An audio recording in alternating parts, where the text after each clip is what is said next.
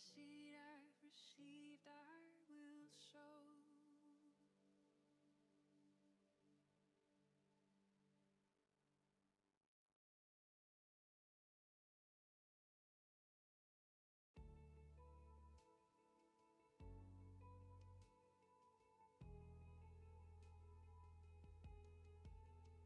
You give life, you are love, you bring light to the darkness, you give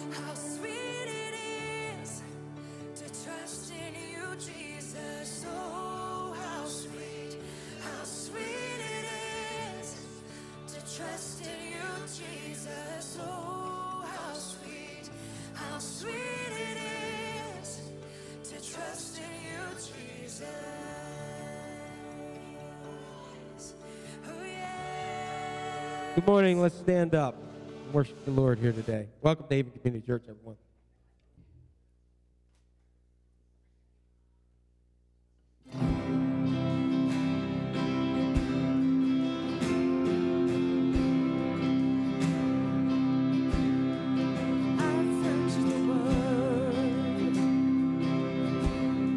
But it couldn't fill me.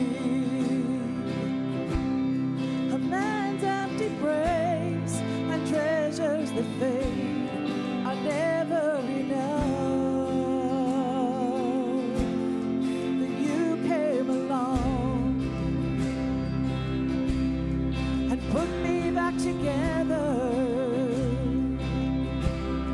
and every desire is now satisfied.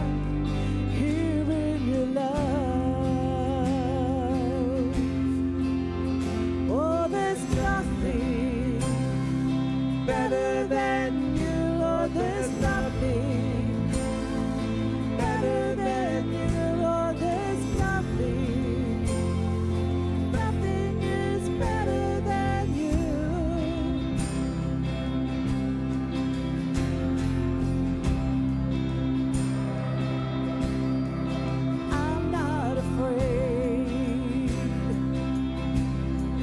Show you my weakness, my failures and flaws. Lord, you've seen them all, and you still call me friend. 'Cause the God of the mountain is the God of the valley, and there's not a place your mercy and grace won't find me again. Oh, there's nothing better than you, Lord. There's nothing better than you, Lord. There's nothing, nothing is better than you. Oh, there's nothing better than you, Lord. There's nothing better than you, Lord. There's nothing, nothing is better than you.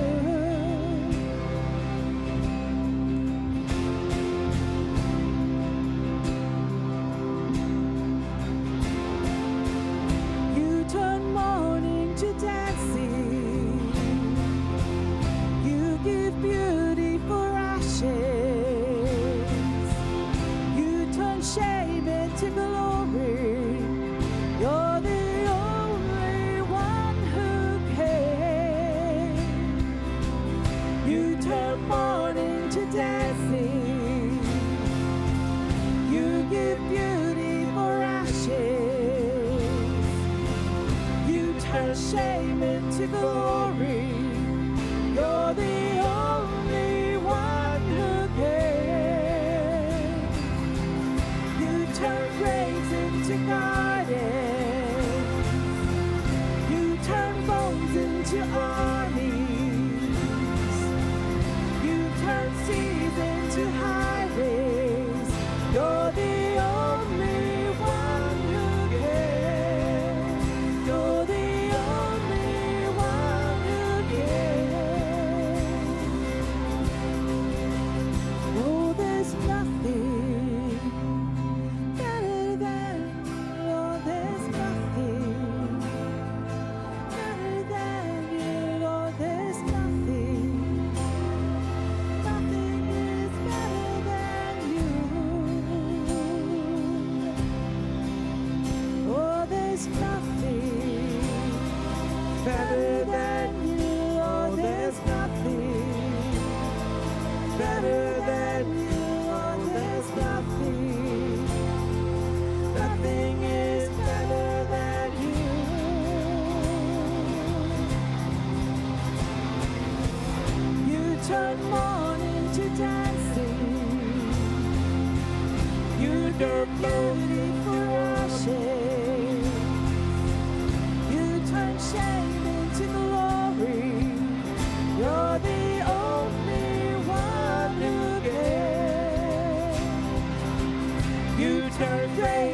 into gardens.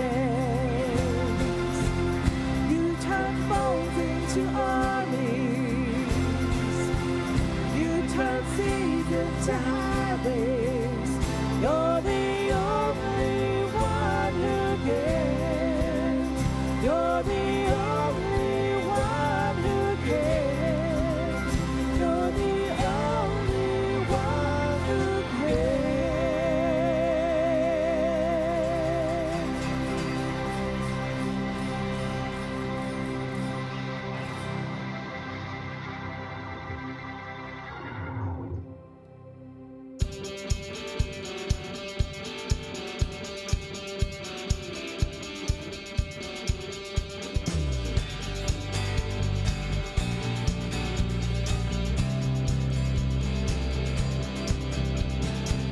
Great is your faithfulness, O God.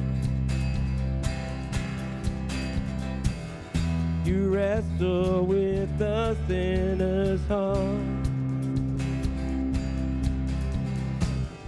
You lead us by still waters and humid, and nothing can keep us apart. So remember your people, remember your children, remember your promise, oh God. Here, let's hear it. Your grace is enough. Your grace is enough. Your grace is enough for me. Great is your love and justice, God. You use the weak to lead the strong. You lead us in the song of your salvation. And let's hear this verse. And all your people sing along. So remember your people, remember your children, remember your promise, oh God. Your grace is enough. Your grace is enough. Your grace is enough for me. Your grace is enough. Your grace is enough. Your grace is enough for me. So remember your people, remember your children, remember your promise, oh God. Your grace is enough. Your grace is enough. Your grace is enough for me. Yeah, your grace is enough. Heaven's reaching down to us. Your grace is enough for me. God, I see your grace is enough. I'm covered in your love. Your grace is enough for me. For me.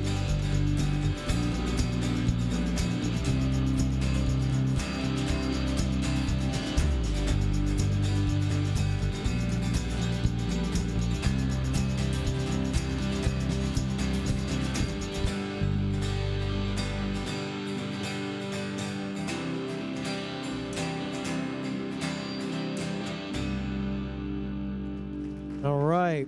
Lord, we just thank you that your grace is enough for whatever we have going on. And God, today, we just give you praise for who you are. We ask for your Holy Spirit to just move in this place in a mighty way, and we give you praise. And everybody together says, in Jesus' name, amen. All right, say hi to somebody next to you, and our kids can go ahead to our Haven Kid.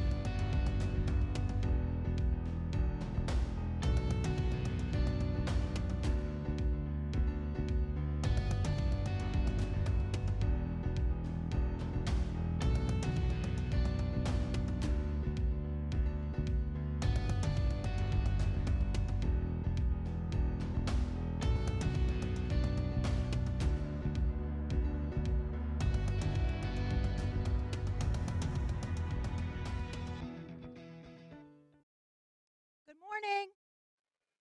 Man, you guys are really getting good. They can hear us in town. It's all good. What a beautiful day. Tongue's not working, but anyway. I just want to thank everybody for prayers for me this week because I know you didn't know you were supposed to do it, but you must have because I was a sick pup. And I'm back. Didn't feel real good, but I'm back and I'm full of it. So, whew. They say my eyes are brown for a reason. I'm sorry, I did not say that out loud. Good morning. Okay, now y'all know how good I'm feeling. We got a long list of loving to give out today, okay? And we're going to share it. Sandra Frederick is back. She scared me to death. She wasn't here for a couple weeks due to the weather. Her son, Ed, who had the sepsis, was able to have surgery, and he is doing well. So we really want to pray for him. That's a tough road. And Mr. Ernie wasn't here last week, so I had nobody to pick on. But he was in the hospital instead, dealing with some kidney issues and hypertension issues, little issues. But we're going to keep praying for him and get him healthy and keep him here. Debbie's healing. I could hit her in the jaw today, and she didn't cry, so it's all good, I think. Holly has asked us to lift in prayer her dad, to continue to pray for him. And a friend lost her father, so we'll pray for your friend. And also that you find the right car. Good luck. I'm a Jeep Liberty girl, so that works. But anyway. Lisa Bailey, we're going to lift your mom in heal. Oh, Lisa Bailey, you keep moving on. Where's Waldo? Where's Lisa? Her mom needs healing and strength. Okay, she's got some things going on. But also on my list, I have Lisa for her to repair and to get all the way better. Okay? Patty and Dale, just so good to see you. Dale. And don't squeeze him too hard. He has a whole line of those staples down his back. I've never seen anything like it. Looks like B&O Railroad. So don't squeeze him too hard, but we're glad he's back. And he wanted to thank all of us for our prayers over the last few months because we have continued to pray. I mailed a card. You should get it this week. You know that card ministry thing? I'm the last one. I'm just always slow. And his back surgery was successful. And now we're dealing with a few other little, after surgery kind of things, but we're going to get rid of those too, okay? Donna, her mom had a fall this week, broke her femur. She went to the hospital, had surgery, and is now starting rehab. And the only thing I know about a femur injury is it takes a while to heal, okay? So let's keep praying for her. Jen Cummings had her surgery, and she's still healing. Not feeling 100% up to par, but she's healing. Sarah started her rounds of physical therapy to get that strength back up. So she's kicking butt and coming back up here in church. Can't wait to see her. Judy Music, she had eye surgery. Where are you, girl? You can see me now? And her surgery was a success. My sister-in-law, Kathy, hi out there if you're out there, really concerned. She's having some testing for possible reoccurrence of cancer. So I really want to lift her in prayer because cancer's no fun. I also want to lift Jenny, Sue, Liz, and all the others that are out there listening that are asking for healing. We know that we want to get you healed. And Judy's uncle, Gary Barton, has found out he has cancer, and they're going to enjoy the days that they have with him still. So, praises. Holy moly, I guess I didn't do any. Praises that we're here and that we can pray for these people and pray for healing. And Patty's over there giggling at me because today's her birthday. Anyway, let's go to God. Let's put our hands down. Let's pray. Dear Heavenly Father, thank you for this beautiful day. No rain. Thank you for this group of amazing, amazing people. I look out here, this church is full. It is full of life, love, and family. Jack has done an amazing job. We are growing in leaps and bounds, and that's what we're here for, is to bring others to Jesus. Because when our time comes and heaven opens those doors, Haven Community Church is going to go roaring in. We are going to be full in that house, and I believe that with all my heart. I pray for those who are struggling with COVID, that are homebound right now. I pray for those that are emotionally, mentally, financially, or physically challenged and fighting things right now. Continue your fight. Give it to God. All of these things I lift to God in prayer. And I pray for Jack and his message today is he's going to tell me I can't worry anymore. But that's okay. In Jesus' name we pray. Amen. Bipolar disorder, depression, anxiety, ADD or ADHD. We cannot avoid the topic of mental illness. What does this mean for those of us who are born again, blood-washed followers of the Lord Jesus Christ, and yet live in this real world where people have real problems and real difficulties? You have to face it somewhere. So even if you want to avoid the subject here, you have to ask the question, what are we as Christians supposed to do?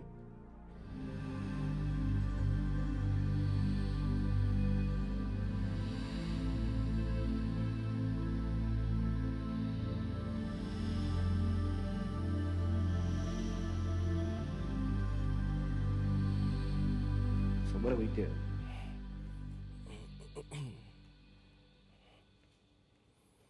All right, how we doing? Good stuff. Okay, good to see everyone. I know there's a couple others in here who may not put a prayer request in, but I do know that there's others who have family members and some who have had negative for us news about their timely death coming quicker than they thought. So we want to lift up those people in our church family and others that God knows who they are, so just kind of lift them up for others and everything else. Also, you can see that I know Grief Share is going on, and we want to go ahead, and you're more than welcome to join that. That's a great thing that we have there. Lots of other things. We're in the New Testament now, I think, because I've been away a little bit. Ron's covered, and then we have weather and all that other kind of stuff, and that Puxatawny, he didn't see his shadow, right? Which that doesn't mean absolutely anything, right? It means absolutely nothing. Because I don't even know, anybody keep score of that? I have no clue. I just know it's cold and all that. And one thing I didn't get to share last week, but we've been celebrating Melissa's 25th birthday for the second time.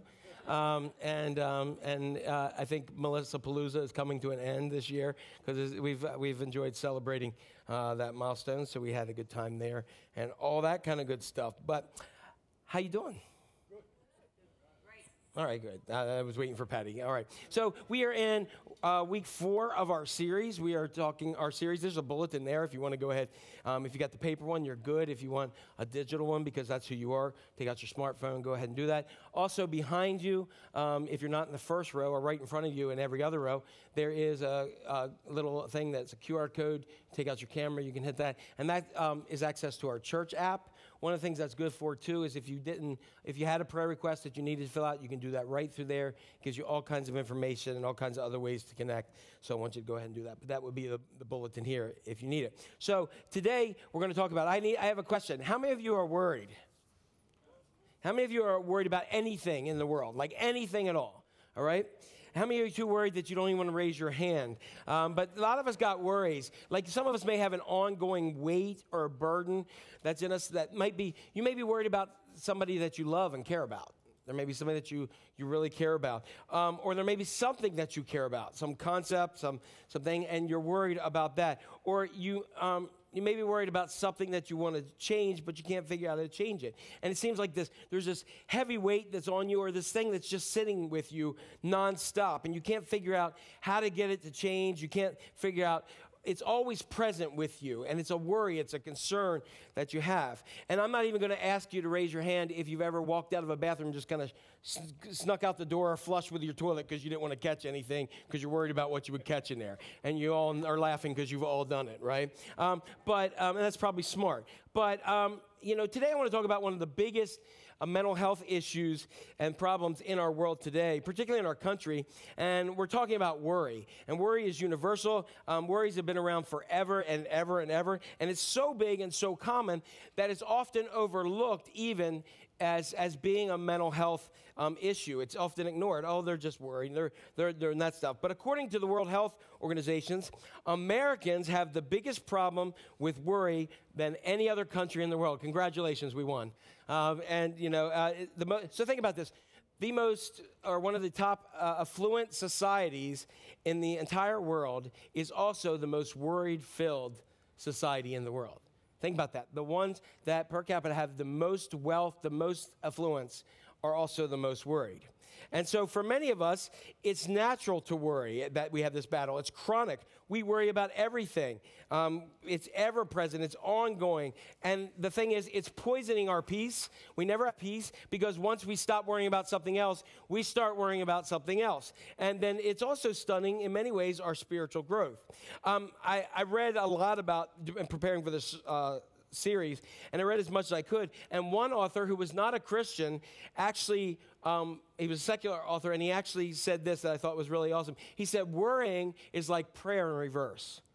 Worrying is like prayer in reverse. And I love it because it's true, because prayer generally makes the issue smaller, and worrying makes it larger and bigger. Barna Research Center, many people have heard of Barna, but Barna says about 60% of adults in the U.S. struggle with worry and stress daily. That's over half. So that means if you're in the normal percentage, that means that half of you right now in this room are struggling with the fact that I'm giving a message on worrying, and you're having a lot of problems worrying and not focusing on the message. But many of us, like I said, have some weight or some burden or something, and it's always present before us. And there are many of us that we know we live in a constant state of worry. I'd say if I ask a question, ask you to raise your hand, if you know somebody who worries a lot, everybody here knows probably about 10 or 15, 20, maybe 100 people that worry a lot. So why is it that we find so many of us that are filled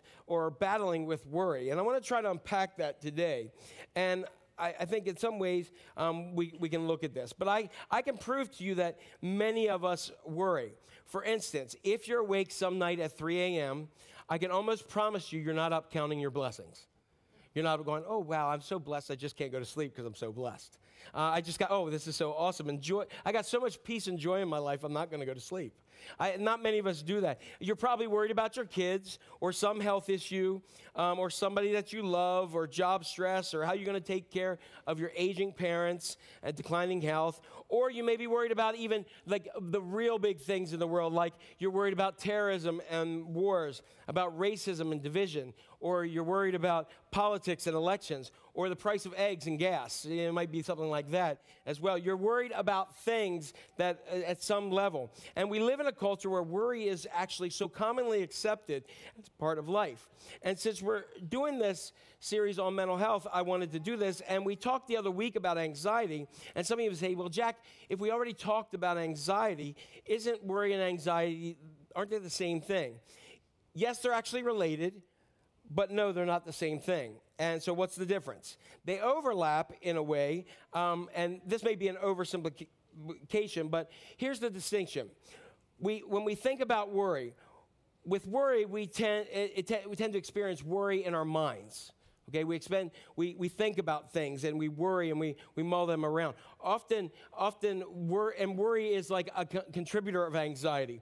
That we think about something over and over and over and over again. And have you ever sat down and talked with somebody about an issue that you have, something that you're worried about? You talk to them, and after you talk to them, you feel good. And as soon as they leave and you go do something else, then all of a sudden you start worrying again. Anybody ever done that in life? That's part of what worry does. We take it around and around. And we generally experience anxiety in our body. So anxiety kind of fills a lot of different areas. Worry may be specific to the brain, but anxiety tends to flow. It's more all-inclusive. So, for instance, I'll give you an example. Anybody ever flown before? Anybody ever had an early morning flight? Okay. You may worry that you're going to miss a flight. Anybody ever done that and you've run through the airport? Okay, so you don't want to miss a flight, so you're really worried, and you don't sleep that night. I never sleep in those early ones, and you're like, I got to get there. You have everything packed, and you get tired, but you're like, no, I'm not going to sleep. I'll sleep on the plane as long as we get there, and you want to make sure everybody's ready to go. And if you're like me, my family will tell you I'm absolutely insane to get through TSA. I want to get through that. Once we're through that, go to the whatever bathroom, whatever thing you want. Let's just get through there, okay? That's me. I don't want to miss that plane. But if you're anxious about traveling, is anybody anxious about traveling? I knew somebody that they traveled all over the place, but they hated takeoff and landing. And they would literally claw the person next to them, even if they didn't know them. So you hope you got a different, they claw their arm like this. But worry is specific. You can worry about that before, but anxiety, you start to get off the plane, you're like, please get off the air. Please get off. Oh, please land. We do those things. So that's the difference that I'm talking about in there. And Jesus tells us, in fact, here's what he says to us. He says, you should not worry. So look at the person and say, Jesus said, don't worry. All right, everybody good now? I can close up and say amen and move on.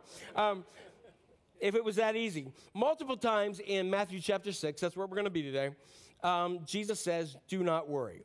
Do not worry. Do not worry. And what's really interesting is Jesus gives 5, and I threw in another one. There's about 6 things, 6 of the main things that we worry about that Jesus covers, and I'm going to give them to you up here. The first thing that Jesus tells us is don't worry about your finances, your money. Don't worry about that. The second thing that he tells us is don't worry about your food, okay? Then he says don't worry about your fitness, or your health. And then he says don't worry about your fashion. Some people are really good at that if you've been out and around lately, all right? But don't worry about your future. And then I'm going to throw this other one in here. Don't worry about flock and folk, okay? Just hold on there. You're like, what the heck are you talking about? So we got finances, food, fitness, fashion, future, and flock and folk, okay?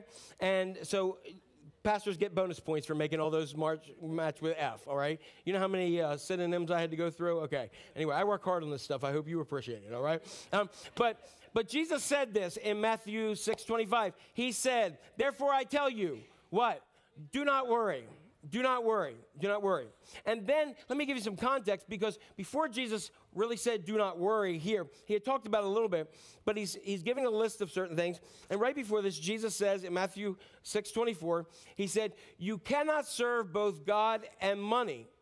Therefore, do not worry. And I've always told you several times, when you see therefore, you got to find out what it's there for. So he says, hey, you can't serve God and money. And he says, so guess what? Therefore, don't worry about it. Don't worry about those things. It kind of connects with 1 Timothy 6. If you look at 1 Timothy 6, there's a lot of discussion about some of these same things that the early church is having problems with. And we know the one that is most misquoted. A lot of people misquote it all the time and say that in verse 9 of Timothy, 1 Timothy chapter 6, that they say they say money is the root of all evil. But it's actually the lust, the desire, the quest for that. And that's what Jesus is saying. You can't serve, you can't lust after and desire both God and money, because you're going to have one of them is going to be your God, and it's going to leave you worried if you follow after money. Then in 6:25, he says, therefore I tell you, do not worry about your life or what you will eat or drink. What he's talking about here is food. That's the second one. And Jesus is saying this to a particular crowd at the time who had lost, many of them who had lost everything. Many of them had lost under the Roman taxation system, that they didn't have a home, they didn't have food. These are some of the same people that Jesus took the loaves and fish and fed the 5,000 men plus women and children. Could have been up to 15,000 people that he fed from that. And so for him to say to a group of people who don't know where their next meal is coming from, hey, don't worry about money, which the Roman government's taken from you, and don't worry about what you're going to eat. And they are hitting some of the main things that they're dealing with. On top of that, he continues on further, and what Jesus is really saying is stop. He's not saying these things are just dumb to think about. He's saying think about them. Don't get obsessed by them, because worry causes us to be obsessed by something. And he says, quit obsessing on that which is temporary and focus on that which is eternal. Again, in this verse, he says, therefore I tell you, do not worry about your life or about your body. Everybody say amen. Amen. That's a good one. I like that one. But he's saying fitness. He's saying health. Now, again, these things are good to address, but not to get so focused on it. Again, the body is temporary, and he wants us to focus on the eternal, which is the soul. The Apostle Paul actually said, physical fitness has some value. He said that's good to keep in shape. Your body is the temple of the Holy Spirit. You should take care of that. All these things you need to take care of and you need to address. Just don't get obsessed and focused by it. Also, he then continues and says, therefore I tell you, do not worry about your life and what you will wear. Fashion. Anybody know anybody who's obsessed with fashion? Anybody? I mean, I've watched those shows. I've watched Project Runway. Anybody watch that? You know, boom. I mean, nobody ever hey, look at my soul. My soul's walking down the runway. Nobody's ever done that before. Now, again, clothing is something you should think about, correct? Some people don't, right? Some people don't have mirrors, I think. I'm going to be a mirror salesman. But what I'm saying is, don't be so obsessed by it that it controls you. So many people are so worried about, and the reason why a lot of people are worried about fashion and what they're going to wear is because they often are dressing for other people. They want to know what other people, they want to have the perfect image on social media, or you may have had these discussions. Oh my gosh, she has the same dress as I do. Yeah, they sell a whole bunch of them, right? And then, do you like this outfit? Do you like this outfit or this outfit? Guys, you're going to lose right away, all right? You're going to lose. Just say, I don't know. But it's, do you like this or you like that? Do you like this or like that? And what if you don't, you ever honestly say, I don't like either? Or I like them? If you say you like both, that's just like saying you don't like either, right? Or do you like these shoes or those shoes? Or how do you like my hair? How do I look? Does this make my butt look too big? I mean, that kind of thing. What's the answer to that? If you say yes, because it might be, somebody might want it to be, then you're like, good. But if you say no, you're going to lose, right? You're going to lose in all these things. I don't know what the answer to that is.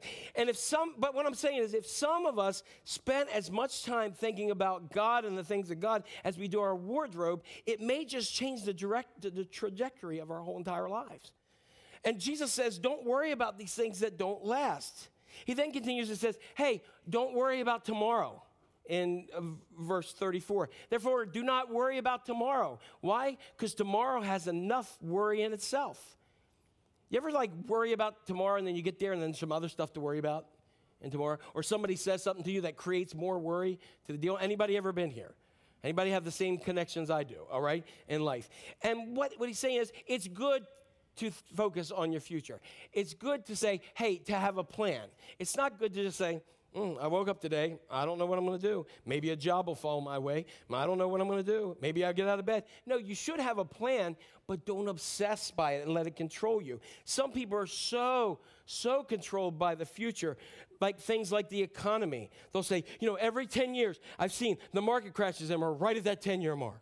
Or they'll say education. If I don't get into that school, then I'm going to have the wrong degree, and then I'm going to meet the wrong person, and then I'm going to fall in love with the wrong person. Oh my gosh! And love should, if I ever marry and have kids, do I just settle for someone? I don't want to settle for someone. But if I get married, do I have to get married because I'm supposed to? I don't. Oh my gosh, my future! I just want to go back to being a little kid, right? We go through things. Or job. I've got to have the perfect job, or I need a job, or I don't want this job, or I'm going to be stuck in this job forever. Or will I have my job tomorrow? I don't know. Let's go back to the economy. And you're running around and around and around, and we're just driving ourselves absolutely insane. And then we start to go, oh my gosh, look, my hair's thinner than it used to be. I'm only 22. I'm going to be bald by the time I'm 23, right? But then somebody says, that's okay. It's in style. And you're like, okay, and we just worry and worry and worry so much. And Jesus says, don't. Easy, right? But he gives us one other thing, and this is another thing. He says, look at the birds of the air. Look at the birds of the air. They do not reap or sow or store away in barns, and yet your heavenly Father feeds them. Are you not much more valuable than them? I put here flock and folk because I could have gone on and he then says, look at the flowers and all the other kind of stuff, goes back to clothes. But one of the things I wanted to focus on is a lot of times we focus on others. We focus on other stuff. We focus on, look at that, and then look at them, and look at these people, and oh my gosh, look at the bird. I wish I could fly, and whatever else we do, we get so caught up in stuff that we worry about. I know people that have worried so much more about animals than they have other people, and that's fine. That's great. Animals are great. That's all. What I'm saying is all this list of things is good to think about, but not to get obsessed and worried. That's what Jesus is saying. Because why not worry? Why not worry? Because when we worry, what have we done? We've sort of cleared out all the other arenas in our life and all the other issues of life, and we focused our attention in on one thing or a few things. Am I going to get into that school? Am I going to pass the bar? Am I going to pass an exam?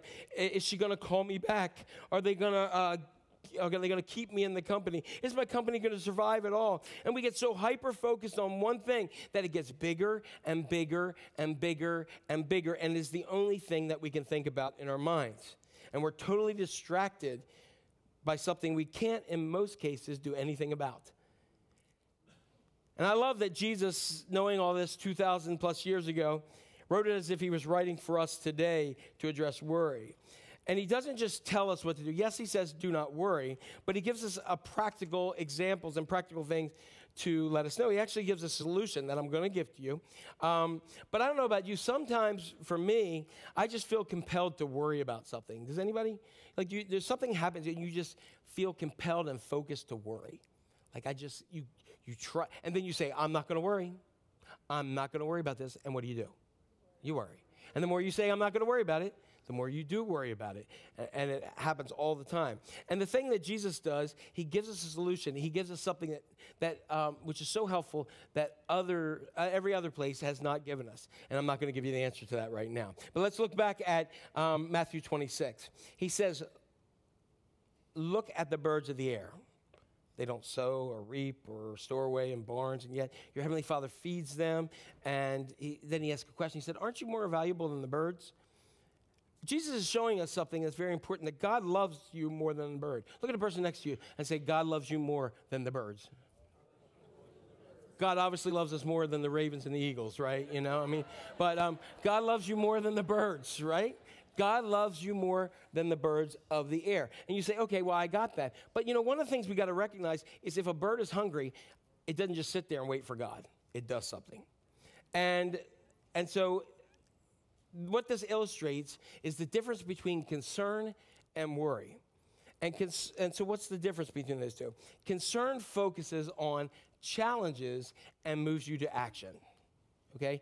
If I'm concerned about someone, if I'm concerned about a situation, if I'm concerned about anything, then I've got that concern here, and it's a challenge, and it moves me to action. I'm going to do something. I'm going to call someone. I'm going to speak to someone. I'm going to pray for someone. Whatever it may be, that's what I'm going to do. And an example may be that you think your relationship or your marriage or your friendship or your family relationship is struggling, and so you decide, hey, okay, that's a concern. It's how I feel. So we need to get some help. We need to get some counseling. We need to go ahead and talk to somebody, or we need to talk to each other. So there's a concern and a challenge that moves me to action. The other thing is, you may say, hey, oh my gosh, it's winter months, and after the holidays, I have gained 15 pounds, 20 pounds, 50 pounds, 100 pounds, whatever it may be. So you decided to cut back on soda. Your action is you decided to cut back on sodas and sweets or change your eating patterns. Concern focuses on challenge, and it moves you to action. Now, worry focuses on what's beyond our control and results in inaction. It's doing without doing. We just sit around, oh, I can't do anything. And what Jesus said, he asked this great question in verse 27. And it's something can any of you, by worrying, add a single hour to your life? Give me the answer to that. Can you? Actually, studies show that you actually take your life away. That worrying does so much to your body because it creates anxiety, and it actually helps create a lot of other things. Because remember, we're thinking about renewing the patterns of our mind, and when we're worrying, we're actually causing all kinds of other health issues that occur here. So it actually can take away our life. And Jesus is saying, no, that's not how this works. It doesn't work by you going ahead and doing that. It actually robs you of your life more and more. So when we do this, when you worry, nothing gets better, but your mental health actually gets worse, and the rest of your health gets worse. And so let's go back to the birds, for example. Birds don't worry. I have never seen a bird worrying in my life. They don't just, like I said, wait for God. You know, we need some food. Drop something. Tweet, tweet. You know, God, what are you doing? And they're not walking around. What does a bird do? A bird, if it's hungry, gets up, and it flies around, leaves the nest, flies around, and it's looking around, kind of soars a little bit, tweet, tweet, tweet, tweet, tweet, fly, fly, fly, fly, soar, sees a worm, and what does it do? Dives down, pulls it up, gets the worm, and if it's got little ones, takes it home. If not, eats the worm. Got it? And then what does the bird do? Flies around some more, flap, flap, flap, tweet, tweet, tweet, soar, boom, down, picks it up, eats it, goes on. Correct. Did I do good there? All right, okay. I left the feathers at home. But you never hear chirp, chirp, chirp at 2 or 3 a.m. in the morning. Chirp, chirp, I'm hungry. Chirp, chirp, chirp, chirp. God, where are you? Chirpy, chirp, chirp, chirp, packed away in its little nest, pacing a little back and forth, chirp, chirp, what am I going to do about tomorrow? Chirp, chirp, chirp, chirp, chirp, flap, flap, flap, chirp, chirp, right? You never hear that. It's never saying, oh my gosh, the supply chain of worms is probably down. I'm never going to get another one. And there's so many birds around, we're never going to get this. I don't know what I'm going to do. What am I going to do? Oh, now I have new eggs, and I'm going to have to raise a family. Oh my gosh, I need more worms, right? You never see a bird worrying. Has anybody ever seen a worrying bird? No, I have never seen it. Why? Because the bird knows that God provides. Right? It seems easy, doesn't it? And guess what? God loves you more than birds. You don't get anything else, just God loves you more than birds. If God is going to take care of the birds, that's what Jesus is saying. If God takes care of the birds, and look at how clothed the grass of the field is. If God cares so much about that, he gave his son for you, and he cares more about you. So if they ain't worrying, in the pecking order, they should really worry. But they're not, because God loves you so much. And he knows that we're taking care of. So what we're doing is, when we're actually worrying, essentially we're saying, God, I don't trust you, and I don't trust your plan. I don't trust in your provision. I don't really believe that you're with me. I don't really believe that you love me and you want to provide for me that good. And I'm not judging anybody, because I've been awake at 2 and 3 in the morning worried about something. And I'm not up there just sitting there doing the old Bing Crosby song, counting my blessings from, White Christmas. I'm not up there doing that. I'm worried about something. Something's on my mind. And it's always something I have no control over. Always. And so I want you to think for a second, what about you? What do you worry about the most? What do you worry about the most? Because what you worry about the most reveals where we trust God the least when we think about that. And if you take a moment just to think, what is it for me that I worry the most about? What is it? And be specific. Don't just say family. Don't just say the world. Like, be specific. What is it that keeps you up at 2 a.m.? What is it that in the middle of the day just has you so concerned you can barely even focus because it's just consuming your thoughts and your life? Some online might right now say, hey, I want to write it down. Some of you, I would say, write it down for you and name it. I'm worried about my relationship. I'm worried about my child. I've got this thing going on in my body, and I have these tests, and I don't know what it is, and I've got to go see the doctor. I'm worried about losing my job. I'm worried about my personal insecurity. I just feel like I'm not going to be good enough, that people are going to find out that I'm not as talented, and I'm not as capable, and I'm not ready, and I don't have what it takes. I'm worried that they're going to find out who I really am. And so the question and you could go on and on, but the question is, what do we do when we realize there's a real category in our life, a person, a relationship, a thing, a concept, an emotion that we're not trusting God with? What do we do? How do we just do not worry? How do we do that?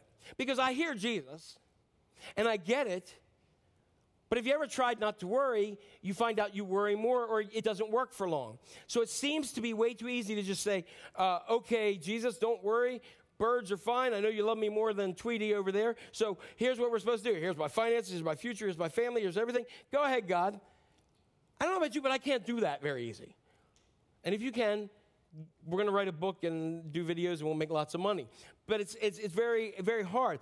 So what do we actually do when we find ourselves in this place? What's the solution? And Jesus gave us a great solution. And after all this list of things, Jesus kind of digs a little bit at them and at us. And he's, after saying, hey, don't worry about this stuff, he looks at them and at us and says, you of little faith. So he says, here's the issue. You've got a faith problem. Your faith is too small. And I think he's not saying, you just got a little bit of faith. I think what he's saying is you're not allowing the situation to develop your faith to the fullness. Faith develops and grows. And then he says, so do not worry, saying, what shall we eat, what shall we drink, or what shall we wear? He says again, he says, hey, these things are important. They are important. And his point is not that you should care less. Because that's the worst part. Like, you have people who are worried all the time, and you have people who could care less. The people who could care less are equally as bad as the people who are worried, because the people who could care less and don't do anything, they cause the people to worry even more. Correct? And some of you may have been in relationships with people like that, and that was a living hell, right? And so what you do, you got to care about these things. Like, you don't want to walk out like just, how you woke up in the morning. You don't want to be like, bills are coming. I could care less. I'm not going to work. You got to do these things. You got to think about your future. You got to do those things. They're important, but we have to care. That's not Jesus' point here at all. But then he goes into this other thing. He's saying, you got to care about these things. Don't get obsessed by them. And then he says something very interesting. He says, for the pagans, not talking about the motorcycle people, right? The pagans run after these things. What does that mean? He's saying that when you run after something, anybody ever run? Anybody have to run after something? Anybody have to run after somebody? Why are you running after somebody? What? To catch them, right? To get them. Or like, you see like when it comes time at the weddings when they throw that garter thing, and you see the people who are like, I ain't getting married, and then you see the other people who are like ready for like, a mosh pit or whatever, and like a battle royal. They're running after the thing. Why? Because they want it. They're hoping like, yeah, I'm getting married next, right? Correct? And so when you run after something, you're focused on getting it. And what Jesus is saying is all the list of these things, these 6, 7, whatever things that we're saying, is there are so many people who their lives are so focused on those that they're running after. When you run after something, you're going to a goal. And he said, the pagans run after these things. Now, you say, what are the pagans? Pagans are people who don't believe in God. Now, hold that there, all right? They say there's no personal God. There's no God that knows your name. There's no God that answers prayer. There's no God who cares. And Jesus is really saying this, and this is hardcore, all right? This is hardcore teaching from Jesus. He says, look, if you're worried and stressed out over these important things, these critical things, and so bent on the shape of all things that you can't get to anything else, and you're so distracted, you're basically acting like people who believe there's no God. You're basically living your life as a practical atheist. You're saying, yeah, I believe, but it's irrelevant what you're saying because your action is showing you don't. Isn't that hard? Jesus is saying, your actions, you're saying, I worry. And he's saying, I told you don't worry. The pagans worry. And you say, well, how's that? Well, if we look, all of us to some extent live in a time that we can group with everybody with something we're worried about. Social media has made it real easy. You can find a group that is worried about the absolute same thing you are. Everybody can. There's always a group that you can huddle up with and say, so I could even do it in this room. If I wanted to divide it, I say, okay, everyone whose number one concern is your wayward son or daughter that you can't seem to get to act right, everybody group over here. And a number of people will go over here. And then you say, everyone whose number one concern is politics and the election. You go way, way, way over there. All right? And then others can say, if my number one area is what I'm going to do with the landscaping when it gets nice outside in my house, you can go right here, and then you can come to my house, all right? So, but I said, we can pick anything in those 6 or 7 lists and go ahead, and I guarantee you we would be able to group people into them. And what Jesus is saying, that you have those people, and there are people, we can all group up, we all have the same feelings, the same notions. But the key is this. Jesus says, look, as you come in contact with people, the people that you share your story with, the people that you rub shoulders with, the people in life who have the same concerns and the same worries that you do, your response should be different than theirs. So different that they would be amazed. He's talking about salt and light, that we should be in the world but different. Others should be able to look at your life and say, wow, you don't seem worried about this. I mean, you seem to care. You seem pretty intelligent, like a responsible person, but you're not worried. You're not afraid. You're not staying awake at night. You're not freaked out. You're not like, what are we going to do? And you don't seem like out of control as my other friends and other people on these same issues. And Jesus says that this is your opportunity to shine brighter than ever before. Because what separates the pagans from the non-pagans is it makes a huge difference living your life as if you really believed and knew that your Heavenly Father knows you need all these things. Because isn't that what it says? It says, for the pagans run after all these things, and your Heavenly Father knows you need them, knows that you need them. Because if God knows you need them, He's on it. It may not be in your time. Anybody have kids who want something? Did you just stop everything you're doing that second and say, oh, yes, let me do everything for you at that moment? Did anybody want to? How many of you really said, they're so annoying, I'm going to wait a little bit longer? Anybody? And that's good parenting. Hallelujah, right? God wants us to go to Him and tell Him, and He says, I'm on it. I'm on it. I'll get it. I got you. I know you need it. I know you need it. My kids, like we talk about, like, worrying about what you eat. And, fortunately, we've been blessed by God and hard work and other kinds of things in life that my kids have never had to go, shall we share this morsel, Father? No, nobody's ever said that. And I don't think for most of their lives, they never thought about where food's coming from. The only time they think about food is, when's dinner? Are we eating anything tonight? Where are we going to get? I don't see it. Anybody else with me? I've never had anybody concerned like, oh my gosh, I'm going to be able to. They've never been concerned about one bill that I've paid in my life. Okay? You know why? Because their dad and mom had it. And if we have it, how much more do you think your Father in heaven has it? He's not in the bird business, right?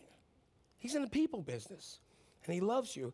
And so Jesus is saying you have this opportunity, that your opportunities shine brighter than ever before. And in this section, Jesus kind of poked fun at us, and he says, you're not as smart as a bird. You don't have as much faith as a flower. You're as bad as the pagans. So what's the solution, Jesus? There's something that you can do about worry other than trying not to worry. And in Matthew chapter 6:33, he gets to this. And you're going to say, really? But seek first the kingdom of God and his righteousness. And all these things will be added to you as well. And if you're like me, you go, huh? Right? That sounds like a good church talk, right? What does it mean? What does it mean? It means when you do this, whenever you're worried, whenever you're freaked out, whenever you're panicked, what do? You redirect your devotion. You redirect your devotion. The problem, why do we worry? We worry because we've been seeking the wrong things. Like we're focused on the wrong things. What we've been devoted to is leading us to a valley of worry. What you've been seeking first is where we are emotionally. We've been devoted to the wrong thing, and where you are and where I am is a result of being devoted to or seeking the wrong thing. The solution is a transfer of devotion. Okay, everybody with me? It's a transfer of devotion here. We seek first his kingdom and his righteousness and his presence and his goodness, and then everything else is added to you as well. That's nice, and that's a good church phrase. What does it mean for me, Jack? So the question I want to ask, what I ask myself in preparing this is God really first in my life? And what does that mean? Because preachers were really good about saying, is God first in your life? God needs to be first in your life. He needs to be first in your life. What does that mean? You ever ask that question? I'm going to give you the answer to that. It's like, is he the first of your day? Like when you wake up in the morning, does your mind drift to all the things you have to do and all the concerns, and you got to get everybody ready and got to get out? Is it right there, or is it, God, I know today's going to be a bunch of stuff, but I know you're with me, and I'm going to focus on you, and whatever happens this day, hey, I'm going to trust you. That's putting God first. Or does your mind drift to the things of God, like I said? And when you think about all those other 6 areas, do you put God up front? Do you put God up front in your fitness, and you put God up front with your family and your future? Like, do you ever just sit there and say, you know what, God, here's what I want to do, but I want you to lead the way. I want my future to be your plan for my life, and we're going to work it out. I'm going to head this direction. If you slam a door, God, I know you're going to leave another door, another window open. I know it's going to happen. In my finances, God, hey, you know, I'm struggling. Here I am, but I'm going to seek you first in that. Whatever it may be, what does it do? When your mind drifts, does it go to the worst possible case scenario? Oh no, my child is late. They're probably dead on the side of the road. Or my child is late. They're probably just late again. Or does your mind drift to the goodness of God? God, I know, I'm starting to get worried because my child's late, but God, I'm just going to trust them in your hands, and I'm going to trust your plan. I'm going to seek your kingdom and your righteousness. That's what I'm going to do. And I'm going to just trust you in that. Do we put God first in our relationships? Seek him first. Seek him first. Seek him first. Some of you have come to a realization, like I have, and several times in my worry-filled times of life. The reason, and maybe the reason why I'm so burdened and worried at times, is because I'm not putting God first in that area. Whatever comes my way, I could take every single one of those areas, and I can guarantee you, yes, work, yes, everything else, but the only reason why I have any of those is because of the grace and goodness of God. Only reason. Only reason. And everything that I worry about can be gone like that in a second. The only thing that lasts forever is him and my relationship with him. So I need to focus on that more so and put him first. So remember, what we worry about the most often reveals where we trust God the least. And that's why I wanted you to be able to name it. And the good news is there's an incredible opportunity for you to put your cares in the hands of the creator of the world. God, he said, cast your cares on me. Cast your anxiety on me. Cast your worries on me because I care for you. And the thing is, the solution is not a set of rules. It's just redirecting our devotion. And one of the best examples of that is from something called the Lord's Prayer. If you're from a Methodist denomination or a Catholic, you know the Lord's Prayer really well, right? You said it a million times. But one of the things in there is it says, thy kingdom come. What's the last part? Thy will be done. Your kingdom come, your will be done. So when we seek God first, we're saying we want your kingdom to come here on earth. And whatever happens, we want your will to be done. So everything I worry about, everything I'm concerned about, okay, it's there, but I want your kingdom to come and your will to be done in my life and on the earth and whatever happens. So what's going to happen about what you're worried about? Whatever it is on your mind, what's going to happen to it? There are three things that happen when we worry, okay? And one of these things is going to happen every time we worry. Number one, it may never happen. What you're worried about may never happen. And they did a study at Penn State, and they asked people to document for 30 days how many fears or worries that they had and what they were worried about, and how many of those for the next 30 days actually came to pass, actually happened. And according to the research, 91% of the things they worried about did not even happen. That is 9 out of every 10 things that they worried about didn't happen. So if you worry this week, I ask you to tally it down. Put it down. Write it down. Speak it into Siri. Say, Siri, I'm worried about everything. All right? Put it in there and then track and see if it actually happens. Because if your mind goes to the worst case scenario, I'm going to tell you it's not going to happen. So that's one of the things. And it's funny that 10% of what you worry about will happen, but if you worry, 100% of your peace is destroyed all the time. Okay? Most of what you worried about is not going to happen, whatever it is. But it will rob you of your peace, and a lot of times it robs you of the awareness of God, 100% of the time. Number two, it may happen, but it won't be as bad as you thought. Okay? Anybody ever worried about something so much, and then it happened, you're like, okay. And what happens in that point? It's very common. You think it's going to be horrible, and when it happens, you say, I worried for weeks, and it wasn't that bad. You didn't do great on the presentation, and nobody actually really cared. You still have a job. Or you asked her out on a date, and she said no, and you didn't bleed out right there with a no.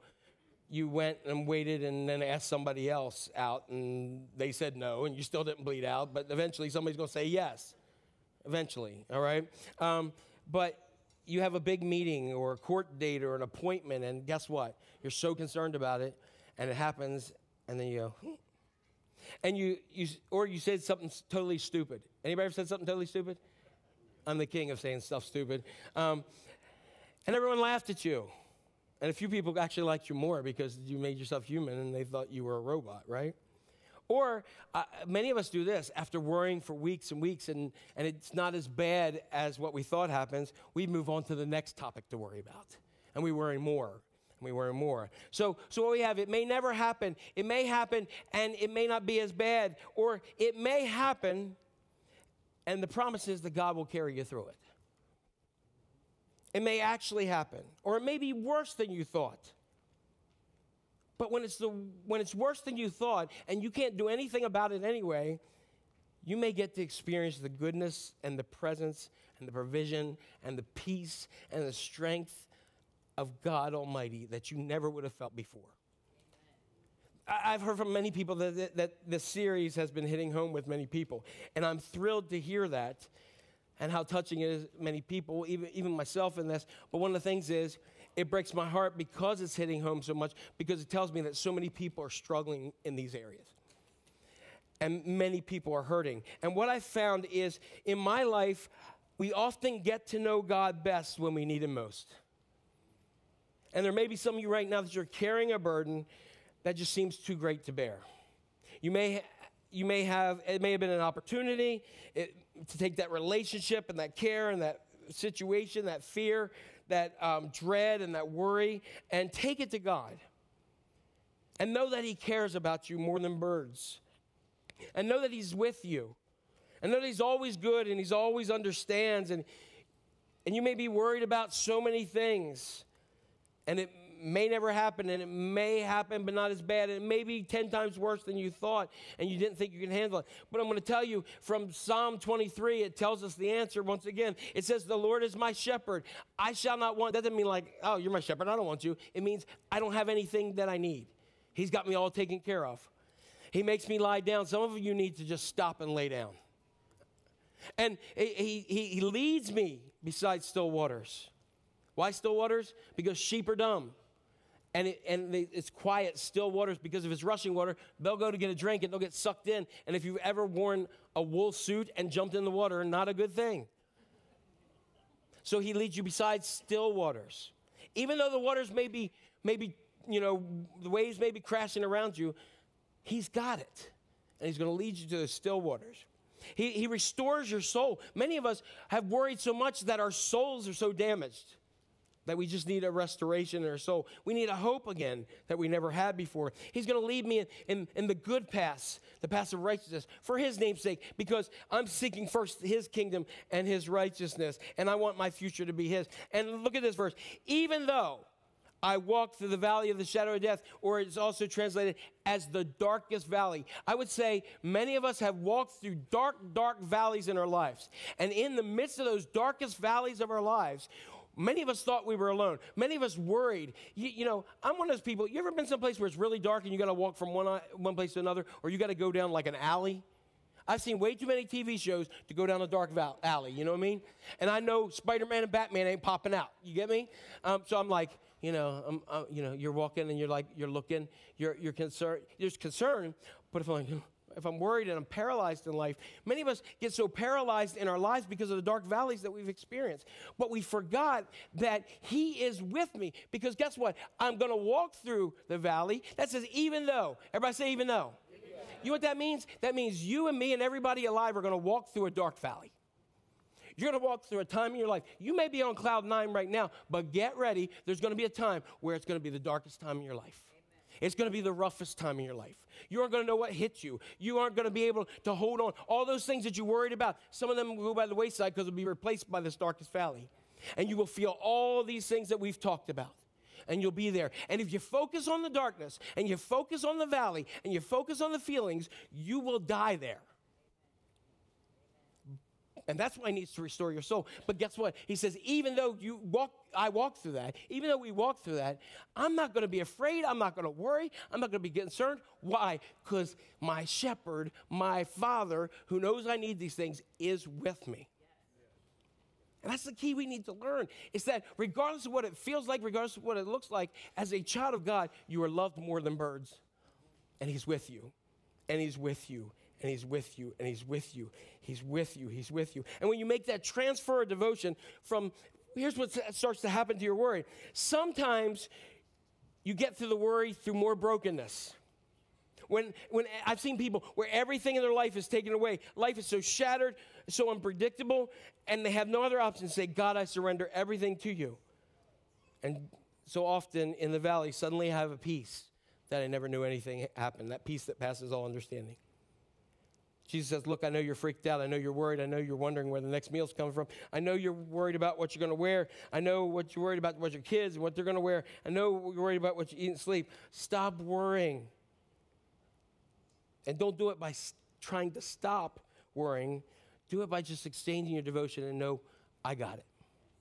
I learned it, like when I was a little kid, I never worried about, when they said, hey, we're going to my mom's house. We got in the car. I got in the back of that big old green bomb Mercury station wagon, which had the reverse seat, and I played some awesome Star Wars back in that seat, all right? And I never worried one bit that I was going to my grandmother's house. You know why? Because my dad said I was going, and he was driving. And I trusted him. I didn't have to think. You know when I stopped trusting my dad? When I got my license and knew how to drive better. Anybody, when your kids were in your car forever, they never said anything till they started driving? And they know better than you, right? And the problem is, many of us have had more responsibility of driving, and we've taken the wheel of our lives, and we think God can't get us to where we need to be. He always has, and he always will get us to where we need to be by becoming devoted to his kingdom. And some of you may say, that scares me to death. Well, Jackie, if I offer it all to God, if I offer my life, what if God takes it all? Well, what's happening right now? Maybe you're so worried because you can't control anything, and guess what? You can't control it in the first place. So why not put it in the hands of somebody who can control it? You may say, oh yeah, well, I got a good job, and you know, I say, you don't know what tomorrow is. You go, yep, I got a Google Calendar with everything. It syncs everywhere. I got 4 planners. I got 3 people do my schedule. I know what's happening tomorrow, and guess what? You may not even make it to work tomorrow. Amen. We have no certainty about tomorrow, so why worry about it? And wrapping this up today, I read an article. One of the things I was reading was an article about stress and anxiety. And this one section was about meditation. And at the end, the writer told a story about a friend who had a dark, dark valley who lost a 7-year-old daughter to an automobile accident. And so he began drinking. He lost his job, and he eventually went into a treatment center based on AA. And the writer went and visited a few days before he was coming out, and his friend was so worried and so scared about re-entering life. He said, I got to look for a job, and I got to explain myself to others about what happened. And he said the only thing that helped him cope with the worry was the AA slogan, one day at a time. He recognized that he couldn't change his past. He couldn't bring her back. He couldn't change the drinking and everything else and the loss of the job. He couldn't even control his future. And the thought of thinking about the past so much or the future paralyzed him with fear and worry. And he said, I realize that I'm always fine in the now moment. That he would have to trust each now moment. We need to trust each now moment, leave the future to the Lord. If the Lord forgave you for your past, then you need to do so as well. And whatever you're going through today, Jesus says, trust me. Don't worry. Don't freak out. Don't worry what's going to happen to all that other stuff. Trust me. And what do we do in a very complicated world with real burdens, real weight, real significant issues, real pain and real trauma? We seek first his kingdom and his righteousness, and everything else is added to us as well. You press into Jesus. You love him. You cry out more. You hurt with him. You might yell at times, and you take him at his word. Take him at his word and let his spirit heal you, let it minister to you, and you put him first in everything that you do, and everything else is added. And what you fear the most often reveals where you trust God the least. And guess what? Today is a day. An opportunity for you to take that burden, that care, that person, and say, I'm going to trust God. I'm going to seek you first. And no matter what I face, I know you're going to be with me. I'm going to take you at your word. You're going to be with me because I know that you'll carry me. I know that you'll strengthen me. I know that you'll comfort me. Why? Because you love me a lot better than those feathered friends out there. And they ain't worrying, so I got to stop. And I don't do it by trying to stop. I do it by what? Seeking his kingdom first. Amen? Amen. All right, everybody, let's stand and let's worship God in song one more time today as a church.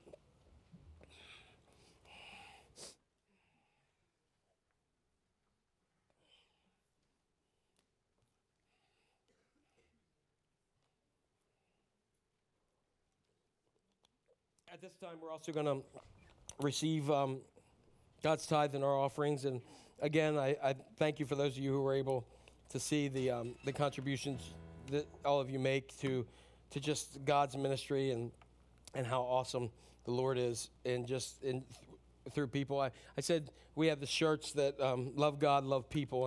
And I've been a pastor for 28 years almost, something like that. I was 5 when I started.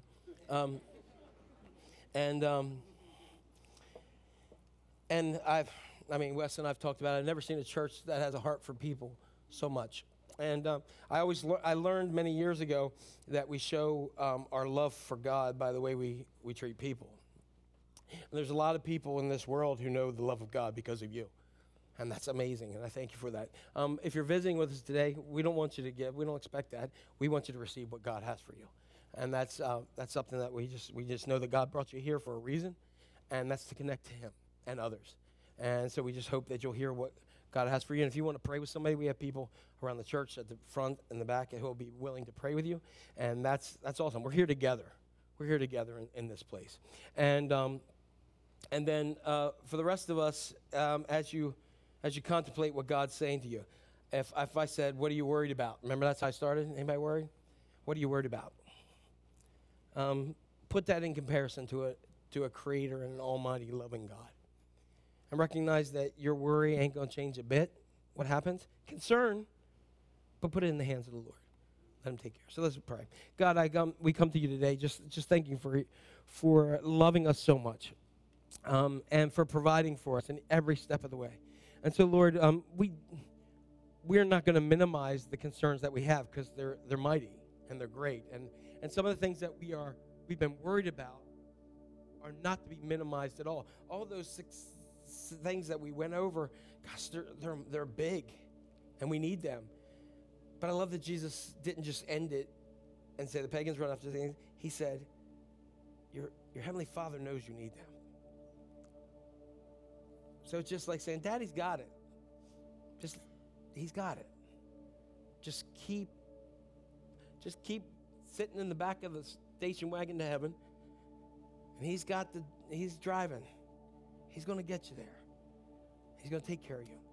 So God, right now, for something, I just believe that some people have had a worry that has been on their heart, that has gone into anxiety and maybe in depression and other kinds of things that just grabbed hold of their lives. I ask God right now that they just change their devotion. They start to say, okay, God, okay, I'm going to focus on you. That, yeah, I know it's bad, but I'm going to give it to you. And I'm going to seek your kingdom first. And then your will is going to be done in my life. So God, just hear us now. We know that you're going to anoint and bless the offering to just meet the needs, not here as much as all around the world, God. That you have something amazingly planned for your children around the world. And that we don't see it, but we know that you're at work. In many ways, we don't see it. In many ways, we don't feel it, but we know that you are working and you are moving, and the church is coming to know you in many different ways, and people all around the world. And we give you praise for that in Jesus' name. Amen.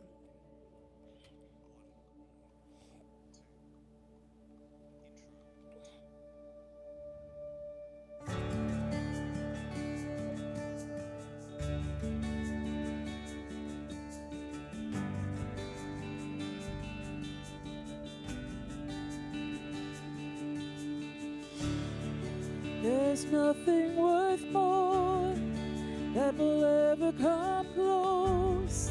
Nothing can compare. You're a living hope. In your presence, Lord,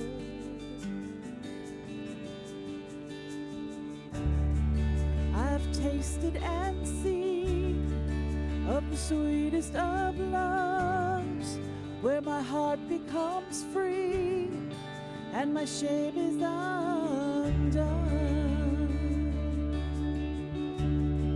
In your presence, Lord,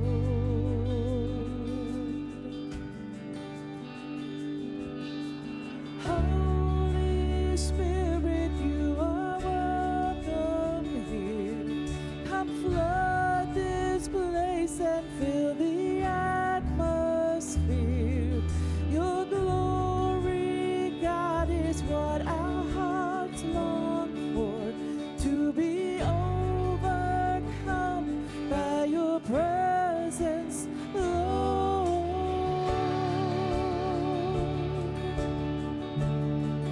Your presence, Lord.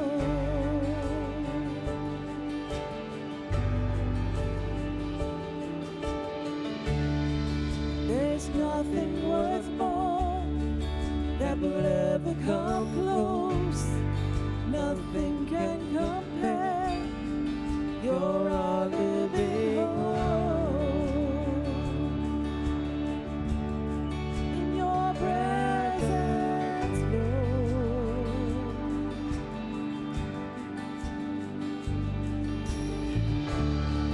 I've tasted and seen of the sweetest of loves, where my heart becomes free and my shame is undone. Your presence,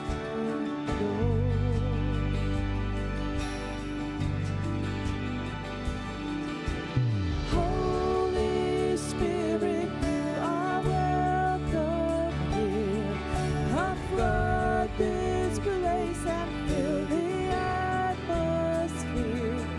Your glory, God, is what our hearts long for, to be overcome by your presence, Lord.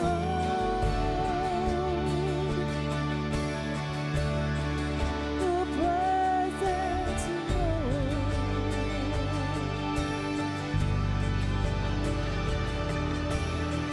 Let us become more aware of your presence.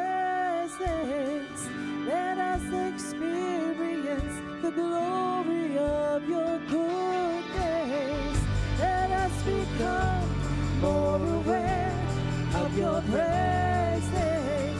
Let us experience the glory of your goodness. Let us become more aware of your presence. Let us experience the glory of your goodness. Let us become more aware of your presence. Let us experience the glory of your goodness, Lord.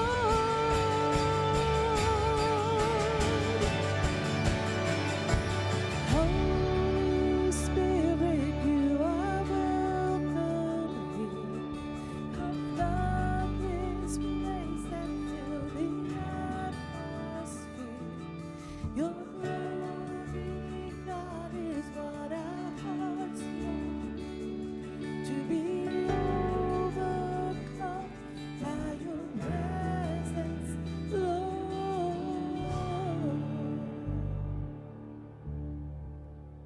All right, everyone. I hope you have an awesome week, worry-free, and it'll be good because next week we're going to talk about thinking negative. Have a great week. God bless.